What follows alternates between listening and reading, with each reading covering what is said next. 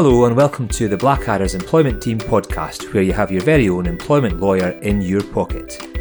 We are aiming to help you navigate the murky and often difficult world of employment law and make sure you keep on the straight and narrow with your staff. Welcome to Season 1, where we're covering disciplinaries or formal hearings where someone might be dismissed or fired. Our aim in this season is to guide you through conducting your own disciplinary procedures from start to finish, making sure you keep in touch with the law.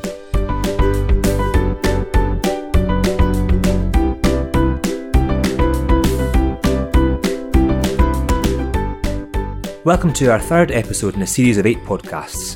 This podcast is aimed at managers and business owners who are required to conduct disciplinary proceedings. This includes formal disciplinary hearings with any of the following outcomes from verbal warning through to dismissal, or summary dismissal. In this series we intend to provide you with the 8 steps you're required to follow to ensure you conduct a fair dismissal. Throughout the series we'll be focusing on misconduct, so we're not talking about performance-related dismissals or ill health. It's purely misconduct or gross misconduct. If you're not sure if that applies, listen to our previous episode, Episode 1 or Step 1, Where Do I Start? So, we covered how to carry out an investigation in Episode 2. The next stage in the process to prepare for a disciplinary hearing itself. In today's episode, we're going to cover the preparation before conducting a disciplinary hearing. Have you ever been asked to conduct a disciplinary hearing for a member of staff without being told what to cover or how to prepare? If so, that's exactly what we're going to help you with today. In this episode, we'll help you make the hearing much less of a daunting process than you anticipate. To help me answer that question, I welcome back my colleague, my mentee, or my menace, my colleague Andrew Wallace. That's a nicer introduction, thank you. Good morning, Simon. I have to admit it, I didn't think I would, but I think Jack's done pretty well with the opening tune. It's growing on me. That opening tune's really growing on me too. I'm finding I'm humming it everywhere. Humming it in the morning, in the shower, in the toilet. It's far too catchy. It's better than Little Mix, isn't it? Much better than Little Mix. Oh, look at you still with the time, Simon. Well, that's bad. I've now managed to age this podcast. It's not going to be a timeless podcast. It's now aged when we're Little Mix in the charts. Okay, so let's today go on to the podcast. Today we're going to cover Step 3, preparing for a disciplinary hearing. But Where do we start? Before we begin, I thought it was worth mentioning that today's National Cake Day, Simon. Did you know that? Okay, National Cake Day. Okay, what does that mean? Do I have to buy a cake or something? What does that mean? Well, I think that's where I was getting. Okay, I'll buy you a cake on the way back to the office. A wee millionaire shortbread, is it? You might get a tiffin if you're lucky. Oof, tiffin. That would be delightful. Thank you, Simon. Get on with it. Yes, boss. So what does the ACAS code say about preparing for disciplinary hearings? Well, basically the ACAS code requires an employer has to carry out a disciplinary hearing before deciding on any disciplinary sanction, and if they decide if any particular sanction is required. But before you contemplate preparing for a disciplinary hearing, you should ensure that a thorough investigation has been carried out. For some tips on how to carry out a thorough investigation, you should listen to Episode 2 of this podcast done by Jack and Simon. Okay, and how do you know when a sufficient investigation has been carried out? Well, basically it's when you're satisfied that the facts of the case have been established. A half-baked investigation could lead to a potentially rocky road for the employer. Is that a National Cake Day reference? Half-baked, rocky road. Oh dear. Brace yourself. I'm terrified. Surely I do the jokes in this podcast, no? Depends. Depends what mood you're in. Okay. So what you're saying is right. A disciplinary hearing is only appropriate once you feel the facts have been established. If then the person who carried out the investigation decides there's a case to answer, he or she should pass on the reins to a disciplinary officer. Yeah, absolutely. If your business is large enough for someone else to hear the disciplinary hearing, then this should be carried out by somebody more senior than the person who carried out the investigation. This is so that they have an impartial outlook on the facts and will not be intimidated to make a particular finding by someone of a more senior rank to them. Okay, that makes sense. Yeah, they need to rise above any altercations that have been involved in the proceedings before now. Was that another cake pun? I think there might have actually been 2 in there, Simon. Just subtly. My face is kind of the emoji face, the gritted teeth face just now. That's what I'm pulling. Okay, so if it's decided a disciplinary hearing is required, the ACAS code dictates the employee should be notified in writing. It's very important that is in writing. It can be letter or by email. It can't be a comment to an employee verbally at the employee's desk. So this letter is a crucial document in any disciplinary procedure, and the ACAS code requires certain information to be included in the letter every time. So, Andy, what needs to be included in this letter? Yeah, well, Simon, the ACAS code does make it clear exactly what has to be in the letter, but to summarise, it has to make clear exactly what is being alleged by the employee, or what has been alleged, that the employee has done. The purpose of the disciplinary is to give the employee the opportunity to answer the case against him, and he can't possibly do this unless the allegations to him have been intimated clearly.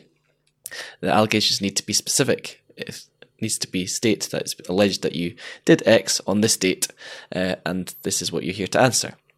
You should check your disciplinary procedures beforehand and double check what conduct, according to your procedures, amounts to what disciplinary sanction. And that's the crucial point, isn't it? I suppose it's quite important for employers to be able to say, okay, well, let's look at our disciplinary procedures.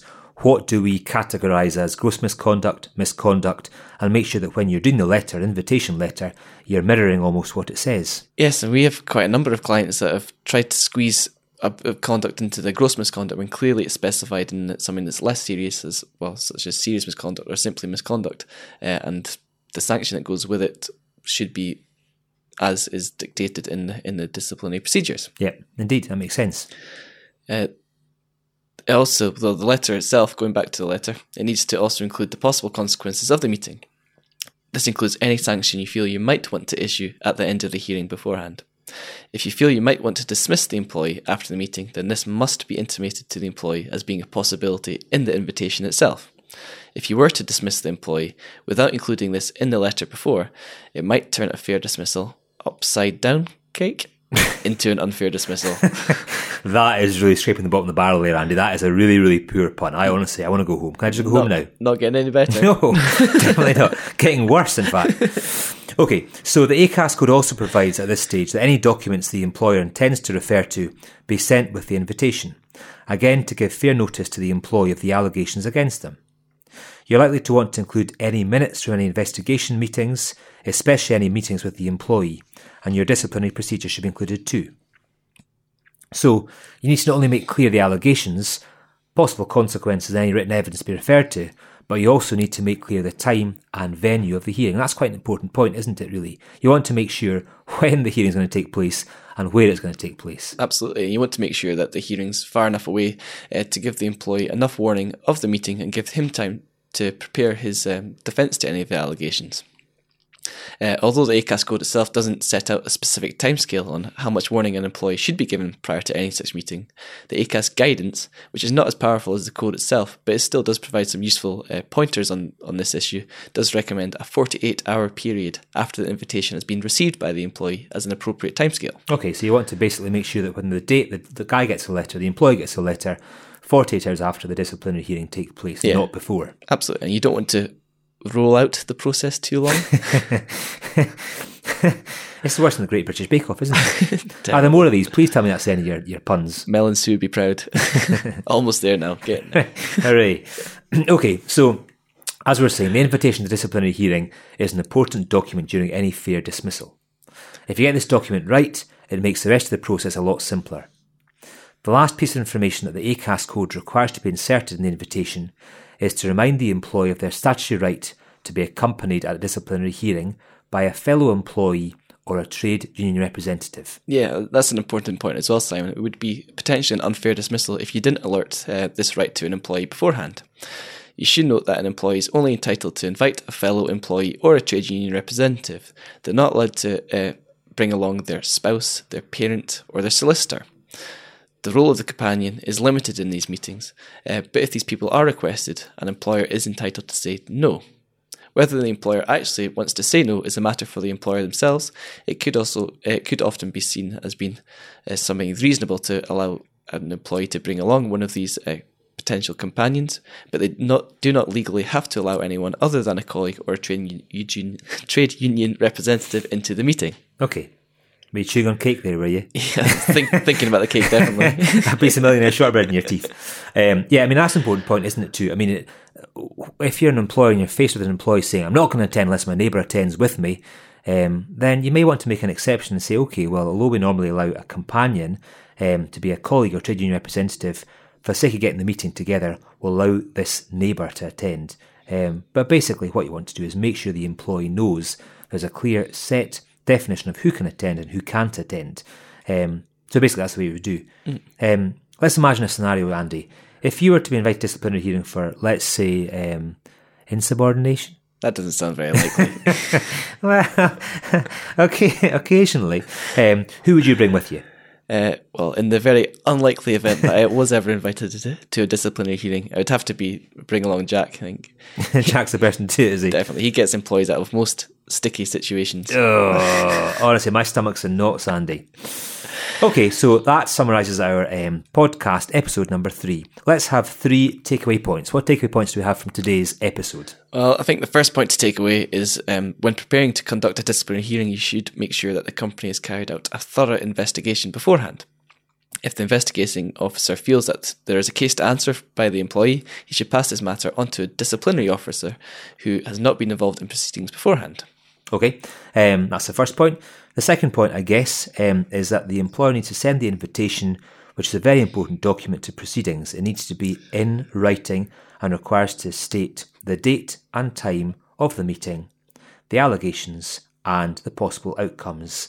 That would be the second takeaway point. And the third takeaway point, I guess, is that the employer should also include in that letter a reminder of the right to be accompanied. Make sure that the employee knows there is a statutory right to a companion, i.e. trade union representative or a fellow colleague. And it is as simple as that. You make it sound like a piece of cake, Simon. Stop.